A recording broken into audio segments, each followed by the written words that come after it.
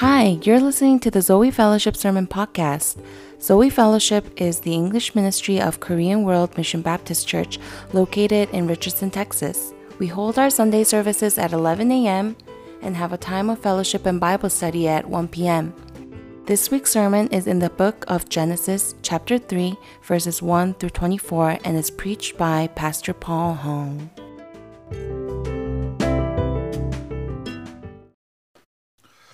Good morning, everyone. How are we? Oh, we look full today. That's good. If you guys have your Bibles, would you please turn to Genesis chapter 3.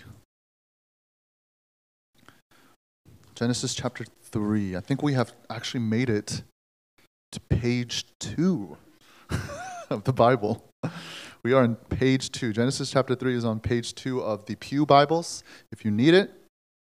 We're starting in verse 1, and we will go through all the way to the end of chapter 3. So Genesis chapter 3, verses 1 through 24, it says this. Now the serpent was more crafty than any other beast of the field that the Lord God had made. He said to the woman, "Did God actually say, 'You shall not eat of any tree in the garden?' And the woman said to the serpent, 'We may eat of the fruit of the trees in the garden, but God said, You shall not eat of the fruit of the tree that is in the midst of the garden, neither shall you touch it, lest you die.' But the serpent said to the woman, 'You will not surely die, for God knows that when you eat of it, your eyes will be opened, and you will be like God, knowing good and evil.' So when the woman saw that the tree was good for food, and that it was a delight to the eyes, and that the tree was to be desired to make one wise, she took of its fruit and ate. And she also gave some to her husband who was with her, and he ate. Then the eyes of both were opened, and they knew that they were naked, and they sewed fig leaves together and made themselves loincloths. And they heard the sound of the Lord God walking in the garden in the cool of the day, and the man and his wife hid themselves from the presence of the Lord God among the trees of the garden. But the Lord God called to the man and said to him, 'Where are you?' And he said, 'I heard the sound of you in the garden, and I was afraid, because I was naked, and I hid myself.'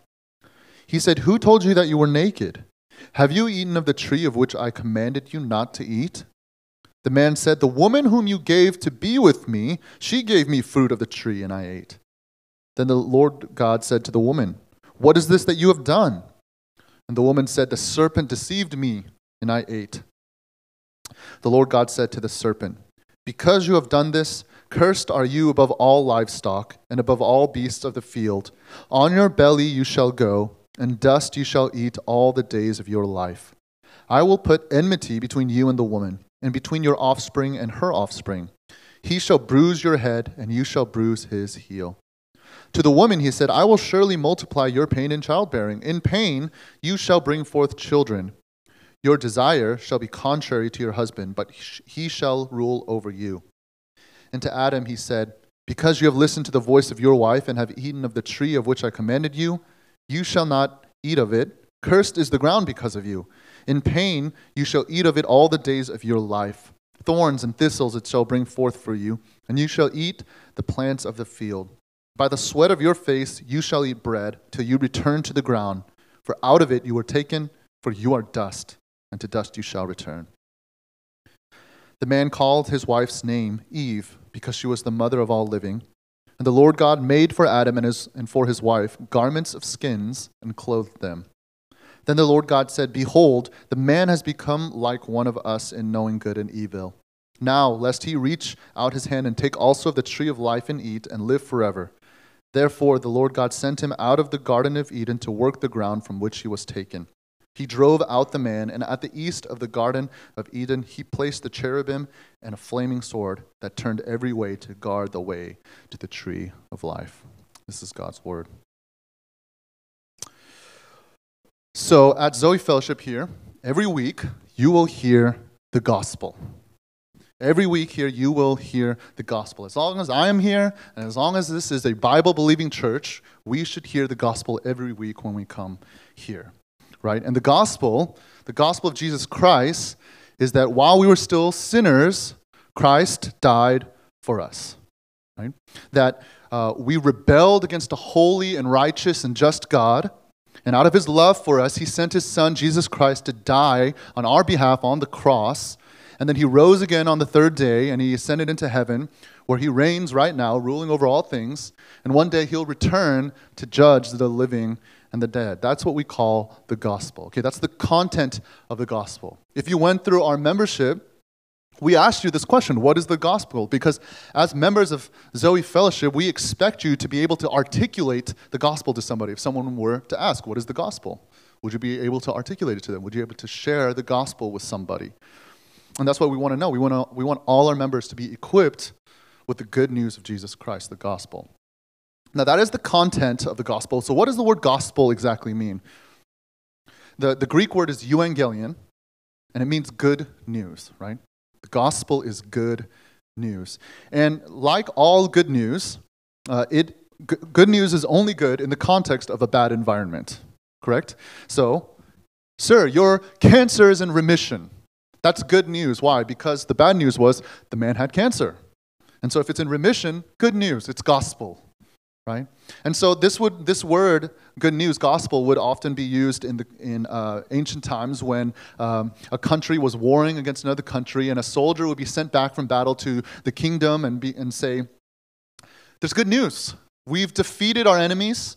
The king will come back in victory, and we can celebrate our freedom together in this kingdom. That's good news. That was the gospel. They would proclaim the good news to this kingdom. And so, we have this good news in the context of bad news. And so we've been in Genesis now for the past, today's the third week, and we've been talking a little bit about Moses and the Israelites a little bit, about how they would read this and how would they interpret this. What kind of questions were they asking? And so the first week, when we were just looking at Genesis 1, you can imagine these Moses and the Hebrew people, they're coming out of Egypt after living as slaves their whole lives, and they're asking Moses, this generation of people, and they're asking Moses, so who is this God that you're claiming has freed us? Who is this God? That was the question that Genesis 1 answered for us. Who is God? God is the creator of all things, everything and all things, everyone and everything, and that his goodness is reflected in everything that he has created, right? He created all things good, and so his goodness, his faithfulness, his love is in everything that he has created. And then last week we were in Genesis 2, and it sought to answer the question of, who are we? I mean, you can imagine these Hebrew people, they're in the desert, they're, okay, so we're not Egyptians anymore, we're not slaves anymore, then what are we? Who are we? And Genesis 2 answers this question of, we're family of God, you're children of the Lord God, Yahweh Elohim. You're in covenant relationship with him. He loves you, and he will be faithful to you forever. He is in permanent relationship with you. You are a human being loved by God. You are created by him, right? So then you can imagine then, these Hebrew people, they're asking Moses, okay, so let me get this straight. God created everything. He's our creator. Apparently he loves us. He freed us from the slave. Okay, so I can see that. So, but he created everything good, right? He's a good God. And then, I'm discovering, okay, I'm a creature. I'm created. I have purpose. I can have joy in him. Then, why was I born into slavery? How have I only known slavery and oppression my entire life?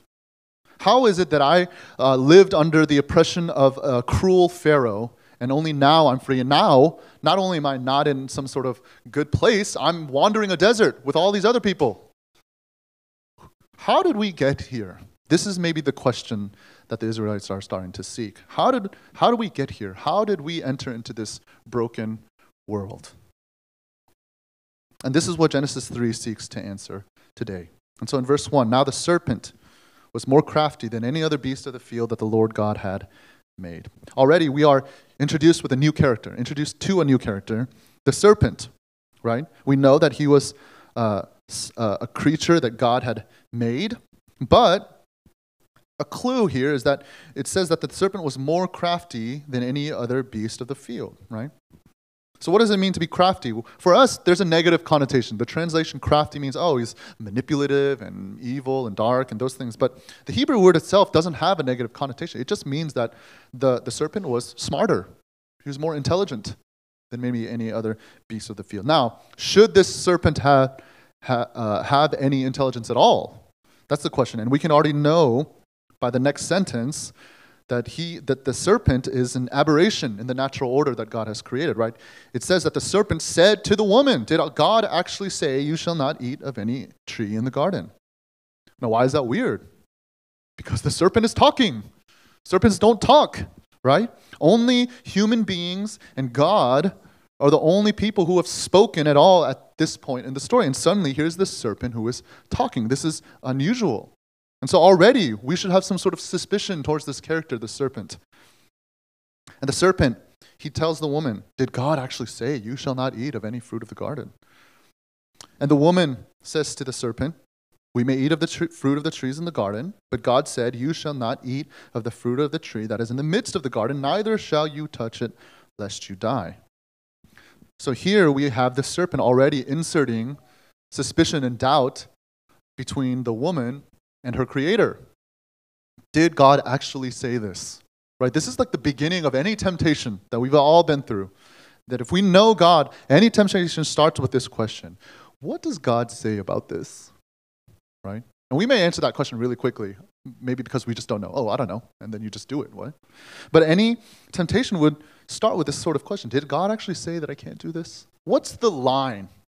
Right? I think this is the question I hear from college students especially. Where's the line? Am I crossing it if I do this? What if I do this? Am I crossing the line then? It's a very common question. Did God actually say these things, right? Now at this point, the woman should have just walked away. The serpent starts hissing and talking to the woman. The woman should be like, whoa, okay, that's not supposed to happen. I should not do this, right? But instead, she speaks. She dignifies it with a response. We may eat of the fruit of the trees of the garden, but God said, you shall not eat of the fruit of the tree that is in the midst of the garden, neither shall you touch it, lest you die. And interestingly, nobody here really gets the exact wording that God gives, right? Nobody actually gets the commandment exactly right. Even Eve says, adds in, neither shall you touch it. God doesn't actually ever say that in his commandment, to not touch that tree, but the woman, for whatever reason, inserted it in. Interestingly. Now the serpent responds to the woman in verse 4. But the serpent said to the woman, you will not surely die. For God knows that when you eat of it, your eyes will be open and you will be like God, knowing good and evil. The serpent straight up lies to this woman. The serpent said to the woman, you will not surely die. Well, the problem with that is it's completely opposite of what God told mankind. It actually says the exact opposite. You will surely die. Dying, you will die. You are most certainly going to die if you eat from this tree. And the serpent says, nah, you're not going to die. For God knows when you eat of it, your eyes will be open and you'll be like God. And there it is, right? The core of all sin and all temptation is getting at the temptation that we want to be God.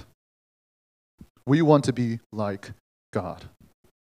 This is the core of every sin and every temptation, is our rebellion against God and trying to take his throne and his crown and keep it for ourselves. And the irony, of course, of all this is that they were like God. God created them in his image, right? To be like God. But now mankind is trying to be like God when they already were. They had everything they needed. His presence, his joy, his purpose, his pleasure, all that was there, and they all gave it all up to be more like him when they already were. Verse 6, so when the woman saw that the tree was good for food, and that it was a delight to the eyes, and that the tree was to be desired to make one wise, she took of its fruit and ate, and she also gave some to her husband who was with her, and he ate. Then the eyes of both were opened, and they knew that they were naked. They sewed fig leaves together and made themselves loincloths. What exactly is sin? Right? What is sin if we were to try and define it, right? What is the line, in a sense, is what we're asking, right? From this story, at least from what we've read so far, I think we can come to this conclusion. Sin is when we decide what is good for ourselves. And then also, sin is when we do not trust God. Okay, it's almost a two-parter, like two sides of a coin. Sin is when we do not trust God, and sin is when we decide what is good for ourselves. Look at what the woman says in verse 6. So when the woman saw that the tree was good for food, where else have we seen this sort of language? Seeing something was good. We see that in chapter 1 in creation, what God does. Let there be light, the Lord, and the light appeared, and then the Lord saw it, and it was good. Already we see this coup, this coup to become God. Even in this woman, she does the thing that God does, sees it and judges for herself. Oh, this is good, even though God has already told her not to eat of it. And then it also shows that we don't trust God. See, what the serpent is doing is claiming that God is keeping some sort of joy, some sort of something to himself and not sharing it with his creation, right? He's trying to keep some sort of joy and happiness from you that maybe we deserve. And so if God's not going to do it, we'll do it ourselves. And they take from the tree of the knowledge of good and evil. There's some sort of maybe wisdom or understanding that God is not showing us. And then stunningly, we discover that the husband was with her the whole time. Right? This isn't just the serpent and Eve. Apparently, the husband's just like standing there with her, seeing all this happen. In fact, maybe the husband should have been the one to be like, no, don't talk to the snake. Don't talk to this talking snake. This is weird. We should get out of here while we can. Or maybe even tell the woman, correct her on her theology. Right?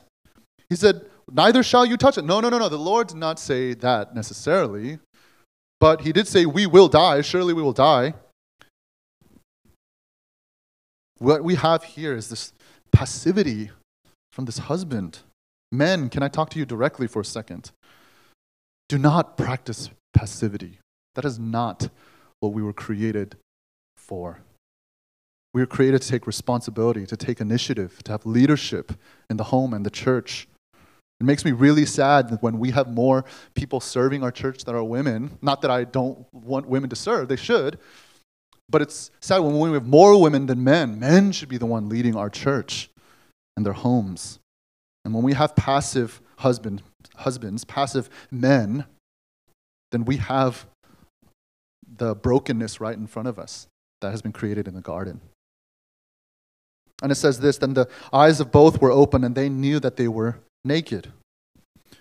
This word naked or nude is actually in the Hebrew is actually really similar to the word that is describing the serpent when he says that he was crafty. And again, crafty means shrewdness, maybe, right? He's smart, he has knowledge.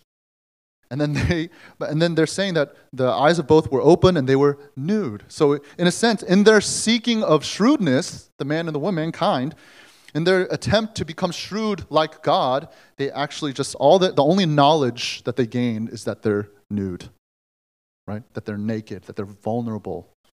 And it causes them to become shameful. And so, what do? They sewed fig leaves together and made themselves loincloths to cover their shame, their nakedness.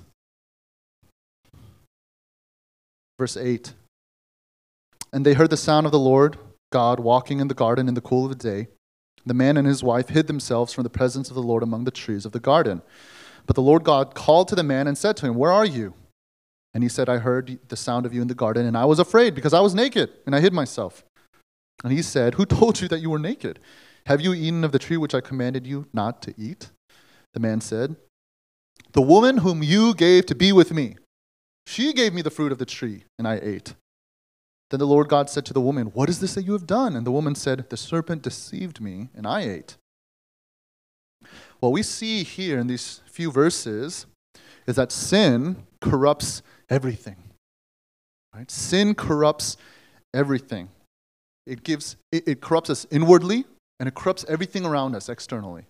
Right? It leads us to feel a sense of shame and guilt, which leads to hiding from God when we're in His presence. Instead of joining Him and enjoying His presence like we were created to do, instead we hide in shame. And then it causes friction and corruption in our relationships. Look how man blames the woman that you gave me, right? He's blaming God at the same time. He's blaming the woman and God. And then the woman blames the serpent. The serpent deceived me, and so I ate. It's really interesting, and it's a really ironic reminder of God's original intention. Woman was supposed to be a helper for man, but man rejects God's gift. The woman you gave, maybe they're not compatible. Maybe she isn't fit for me. Look what she made me do. She made me mess up. That's essentially what this man is doing. That's what passivity does. And the woman listens to the voice of the serpent, which is completely backwards, right? She's supposed to help the man rule over all creation. But instead, the woman listens to the voice of the serpent. And so she is deceived, and so she eats. This is how sin corrupts everything. It corrupts our insides, our outside, our relationships, our environment. And in verse 14, the Lord God said to the serpent, "Because you have done this, cursed are you above all livestock and above all beasts of the field. On your belly you shall go, and dust you shall eat all the days of your life. And I will put enmity between you and the woman, and between your offspring and her offspring. He shall bruise your head, and you shall bruise his heel." God will judge all sin. That's what we're going to see from these curses, ultimately. I just read the curse on the serpent, but what this is telling us is God will judge all sin. Now, the word curse here isn't like Avada Kedavra, like killing curse, right? Like in Harry Potter, or some wizard curse. It means judgment. So when you are cursed, it means that you have been judged, and a judgment is coming to you. And so, in the way that God has judged the serpent is to say that the serpent will eat dust for the rest of his life. And eating dust has this connotation of being conquered, right? That your face is in the dust, and the victor has his foot on his neck, and he's just eating dust on the ground because of being totally conquered by the enemy. And so this serpent is destined to be conquered. Right? And it explains this in verse 15. The offspring of the woman will bruise its head, and he will bruise his heel. And we'll go a little more into that, but we can see it. You're cursed to lose. That's what God is telling the serpent. You are cursed to lose. You will not come out of this alive. And then verse 16, the curse on the woman. To the woman he said, "I will surely multiply your pain in childbearing. In pain you shall bring forth children, and your desire shall be contrary to your husband, but he shall rule over you." So we have multiplication of pain in childbearing, and then a desire is given to be contrary to her husband, who was supposed to be leading her, to have authority over her. And so the blessing of children, the command that God gives to all people to be fruitful and multiply, that's not as much of a blessing anymore, it seems. And then the blessing of a harmonious marriage will now become a marriage of conflict and fighting and friction. This is the curse on the woman, that they'll have birth pangs, right? Pain in birth and childbirth, and then marriage that isn't perfect like it was and could have been. And then verse 17, and to Adam he said, "Because you have listened to the voice of your wife and have eaten from the tree of which I commanded you, you shall not eat of it. Cursed is the ground because of you. In pain you shall eat of it all the days of your life. Thorns and thistles it shall bring forth for you, and you shall eat the plants of the field. By the sweat of your face you shall eat bread till you return to the ground, for out of it you were taken, for you are dust, and to dust you shall return." God judges man's sin by cursing the land that he is meant to work and keep and enjoy. Right? In chapter 2, we see this command from God given to the man that you are to work the garden and to keep it. That's his purpose. That's the pleasure that he would find. That this is how he would enjoy God's good gifts. But instead now, this garden, this ground that he was supposed to work and keep will now fight against him. Thorns and thistles it shall bring forth for you, and you'll eat the plants of the field. And then by the sweat of your face you shall eat bread, meaning everything you'll have to earn. Right? Nothing will be a gift for you anymore. Everything you have to earn. By the sweat of your brow you shall eat bread. And then you will die. Right? Surely you will die. That's what God told them when he told them not to eat from the knowledge of the tree of the knowledge of good and evil. Is that surely if you eat from this tree, you will die. And he says it right here. You will return to the ground, for out of it you were taken, for you are dust, and to dust he will return. You can see in the curse that their sin, Adam and Eve's sin, was a complete reversal of the order that God had created in the garden, right? Man listened to the voice of his wife when he was supposed to be leading his wife instead of the voice of God. And then woman was supposed to rule with her husband over, as his helper, over the living creatures. But this creature, the serpent, deceived the woman. And so you see this reversal in the order of creation, this hierarchy of creation. This wasn't supposed to be this way. And then verse 20. The man called his wife's name Eve because she was the mother of all living. The Lord God made for Adam and for his wife garments of skins and clothed them. Then the Lord God said, Behold, the man has become like one of us in knowing good and evil. Now lest he reach out his hand and take also of the tree of life and eat and live forever. And therefore the Lord God sent him out of the garden of Eden to work the ground from which he was taken. He drove out the man, and at the east of the garden of Eden he placed the cherubim and a flaming sword that turned every way to guard the way to the tree of life. Because of man's sin, he is sent into exile out of the garden sanctuary, right? We discovered last week that the Garden of Eden is really a temple, and that Adam and Eve were its first priests, the first priest of God. And yet because they failed, they are exiled from this garden temple and out of God's presence. And the fellowship that they had with God is now broken. Fellowship with God is now broken because of their sin. The irony is that in the effort to be like God or to be God, mankind is no longer with God. And then they're sent, and then there's a guard, a cherubim, and sort of like a creature, this supernatural creature who's holding this flaming sword on the east gate of Eden.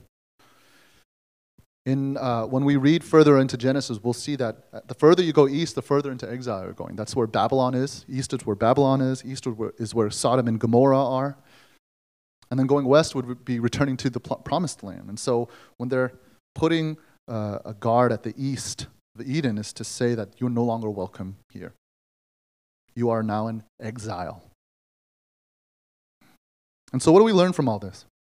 From chapter 3. We're looking at this and we just see a lot of brokenness, a lot of sin. What are we picking up from this? How the question was, how did we get here? And what we see is though sin results in guilt and judgment, the promise of hope still stands in the cross. Right? Though sin results in guilt and judgment, the promise of hope still stands in the cross. Now, how is that so? Because all we learned at this point was that the core of all sin is to be like God. We learned that sin is not trusting in God and trying to decide for ourselves what is good, right? We're trying to make ourselves autonomous from God. We learned that sin just corrupts everything around us, inward and out. We're rotting inside, and everything around us is rotting and decaying. And then finally, we know that judgment is coming because of all this sin. That God, in the end, will ultimately judge all sin, every rebellion that has been against him. He will judge, and he will bring his wrath upon. So then this is the bad environment, the bad context. What is the good news then? What is the good news in the midst of this bad context? In Genesis 3:15, theologians and scholars call this the proto-evangelion. The proto-evangelion, which means the first gospel. Genesis 3:15 says, I will put enmity between you and the woman, and between your offspring and her offspring. He shall bruise your head, and you shall bruise his heel. So how is that good news? Why is that considered the first gospel? And it's first as in it's in the beginning of the book, page 1, or page 2, I guess technically. The page 2 of the Bible, we already see the good news of the gospel. How do we see it? Well, let's interpret this a little bit, right? Who is the offspring of the serpent? Or who is the serpent, really? We just know it's just some weird aberration in the garden, in the natural order of things. Who is the serpent? We get some clues from the New Testament, okay? Revelations chapter 12, verses 8 and 9, it says, And the great dragon was thrown down, that ancient serpent, who is called the devil and Satan, the deceiver of the whole world. He was thrown down to the earth, and his angels were thrown down with him. there's a lot of debate as to whether or not this ancient serpent is the same as the one in the garden, right? But for us, it's like if the snake skin fits. If we see a snake skin shit on the ground, we should maybe assume there's a snake. And this seems to fit very well. It's an ancient serpent, and he's a deceiver. This is exactly what he does. He deceives the woman. And so it wouldn't be too far-fetched for us to say, oh, maybe there's a satanic influence in the garden on this serpent specifically. We know that the serpent may have been created by God and that he was good because that's what God said. But maybe the serpent, without it showing in the text, we don't know, this is just conjecture, that maybe that the Satan somehow influenced this serpent to deceive the woman and be like this, to start talking, give it the ability to talk.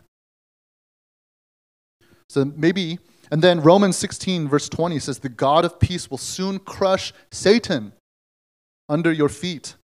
Right? That sounds familiar too, right? He shall bruise your head, and you shall bruise his heel. Right? So the offspring of the serpent, his head will be bruised, it will be crushed. The God of peace will crush Satan under your feet. Remember, he will eat dust, crushed like under the foot of the victor. This is what it means to be conquered. And so his destiny, the serpent's destiny, is that he will be crushed, he will be defeated, he will eat dust. And so the God of peace will soon crush Satan under your feet.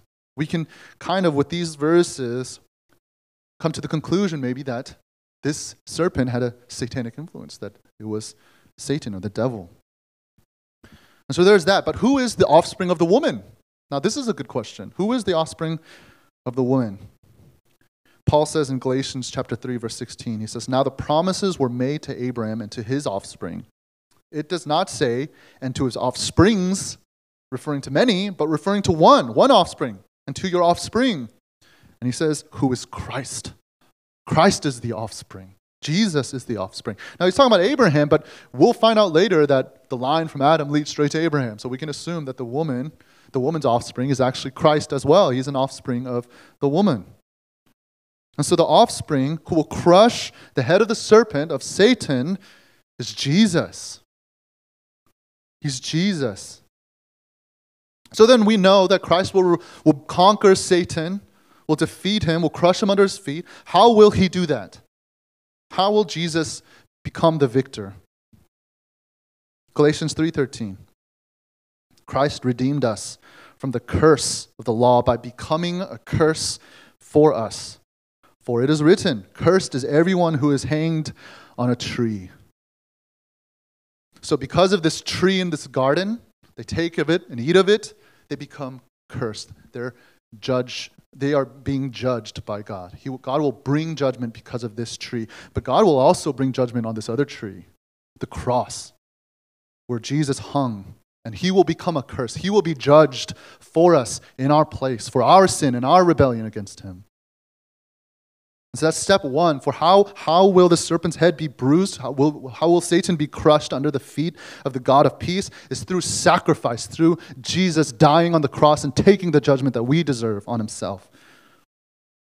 And then how else? Romans 5:18-19 says, therefore, as one trespass led to the condemnation for all men, so one act of righteousness leads to justification in life for all men. For as by the one man's disobedience, this is Adam, the one man's disobedience, the many were made sinners. And so because of Adam's guilt, we are all guilty of sin.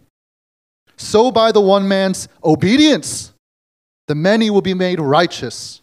The one man, Jesus, his obedience, through his obedience, we will all become righteous by faith in him. So these are the two coins, or the sides of the coins, right? That he will take judgment on himself. Jesus will take judgment on himself, the curse on himself, and then he will perfectly obey. He will not fall for any temptation from Satan. We know that Jesus was tempted by Satan in the wilderness when he began his ministry, right? And so he will not fail like Adam failed as our representative. Jesus is our representative. He will not fail. He will obey perfectly all the way to his death. And so because of that, when we believe in him, when we trust in him, doing the thing that we don't do, that's what sin is, right? Well, we said that we don't trust God and we want to decide what's good for ourselves. When we trust then, right, trust in God finally through what Jesus has done and finally see that what he has done is good because he says it's good, Only then can we be saved, that the head of the serpent will be crushed.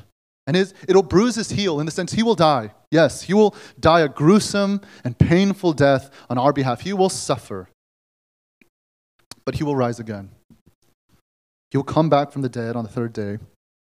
And he will, yes, one day judge the world. But for us, right, God will judge all sin. For us, our sins, the ones who believe, our sins have been judged already on Jesus. But when Jesus returns later in the future, then will the final judgment happen. Those who believed in him will be saved. They'll experience the fullness of salvation. And those who don't believe, they will be cursed. They will receive God's just judgment on them. So what does that mean for us today? I think what it means for us is to, number one, understand the heinousness of sin, the depth of sin in our hearts. It corrupts everything.